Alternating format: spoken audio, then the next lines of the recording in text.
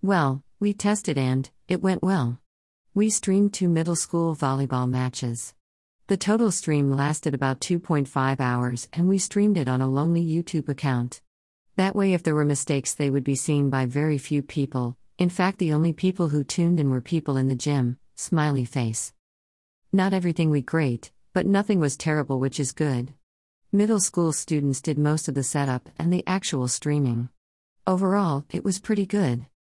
Setup. Like I said, students did most of the setup. Here is the list of supplies that were used. Table, for streaming setup monitor.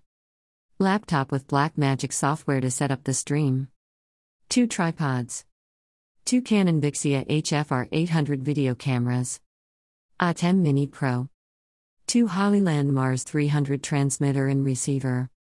Ethernet cable to connect the ATEM Mini to our network. HDMI cables to connect monitor, video camera and 1 Hollyland receiver to the ATEM Mini Pro. Power strip for monitor and ATEM Mini Pro. That's about it. We started to set up at 3:40 and were completely connected by 4:05. The first match started at 4:30, so we had some time to test out some things. Here is where we set everything up. This is not our court. I found this image on Pixabay. We tried setting up the camera in the middle of the court on the bleachers, but since our cameras are not wide-angle and our bleachers are pretty close, it only captured about 60% of the court, which isn't doable. So we decided to try and capture from the far corners of the gym. Camera number 2 was up on the bleachers and had a pretty good vantage point. It covered almost all of its side. Camera number 1 was plugged into a ATEM Mini with a pretty short HDMI cable, so it was pretty restricted of where we could set it up and how high or far it could be from the desk. Here is a shot from camera number 1. Not bad, but during the second match the coach was standing up and the line judge was an adult. The two unwittingly made a decent wall and blocked good portions of the court from this camera. Also, the table we had was just a plastic table, and when we rested or sat a water bottle, for example, the image on the camera shook. Not great. Here is a shot of camera number 2. As you can see, the serving area for the blue team is a little cut off. We tried a few things during the stream and most did not work. We tried zooming in and following the action. Not a good idea. It was jerky, disorienting as you got lost with the camera movements and a touch of motion sickness. If you notice that this image is not as clear as from camera number 1, you would be correct. We suspect that it is because it is wirelessly transmitting the image to the ATEM Mini Pro as opposed to being directly connected. Another option could be the distance from the court, and that movement on the bleachers did shake the camera and the image. Sound. For nearly the entire match we turned the sound off. We did this for a couple of reasons. 1, we didn't know if the school was going to pipe in music during timeouts and between games.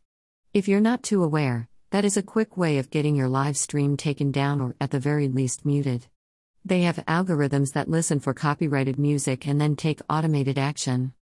The other reason is that we were talking. It was our first time, so we were testing out the equipment, making adjustments on the fly and discussing how they improved or hurt the stream. Of course, we were also just chatting away about the match, technology and all sorts of other issues, and being so close to the camera meant that it would definitely pick us up. In the future, we would like to have the sound of the game being captured. It makes it a lot more exciting. Maybe that means we leave some cameras to be unmanned or to move it well clear of the ATEM Mini Pro and the people producing the live stream. Battery life? This was a pleasant surprise. We had batteries on each video camera. We turned them on a little after 4 p.m. and they barely lasted until 6:35 p.m. Not too bad at all. The Hollyland Mars 300 also used batteries for the transmitter and receiver, but we could not find a battery indicator on the packs. Reviews online said they should last between 4 to 5 hours, which would be more than what we would ever need. What worked and what we need to work on? Basically, less is more. We learned that setting up the camera and moving it as little as possible was the way to go. Also, we needed some backup batteries. The second match of the night lasted all 3 games, but the first match was a pretty quick one where one team easily won over the other. If both were a little longer, the stream would have to have ended early. That's not great. The good news is that finding generic batteries with chargers is pretty easy, and they are pretty reasonably priced as well.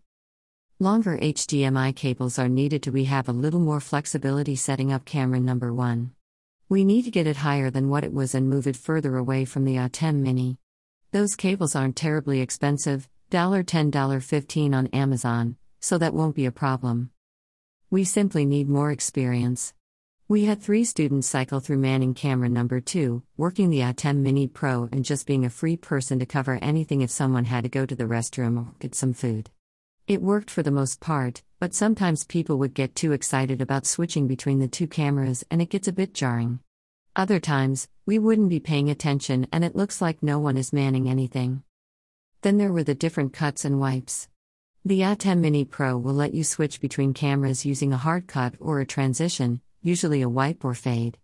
The buttons between the 2 are clearly marked, but sometimes the kids would hit the wrong one. Instead of a cut to the action from camera number 2, we would get a slower wipe and the play may be over by that time. It'll take practice. Overall, it was good. Students set up and tore down. They also did the bulk of the streaming and they did an okay job for the first time. Lots more to learn and improve upon, but I was wondering if it would be feasible to turn this project over to students in the future. There would still need to be adult supervision, but in the long run, I think it is very feasible, and if you had older high school students at your school doing it, I think it would work very nicely. Ideas. We are thinking of adding another camera and also running the ATEM Mini Pro through OBS Studio.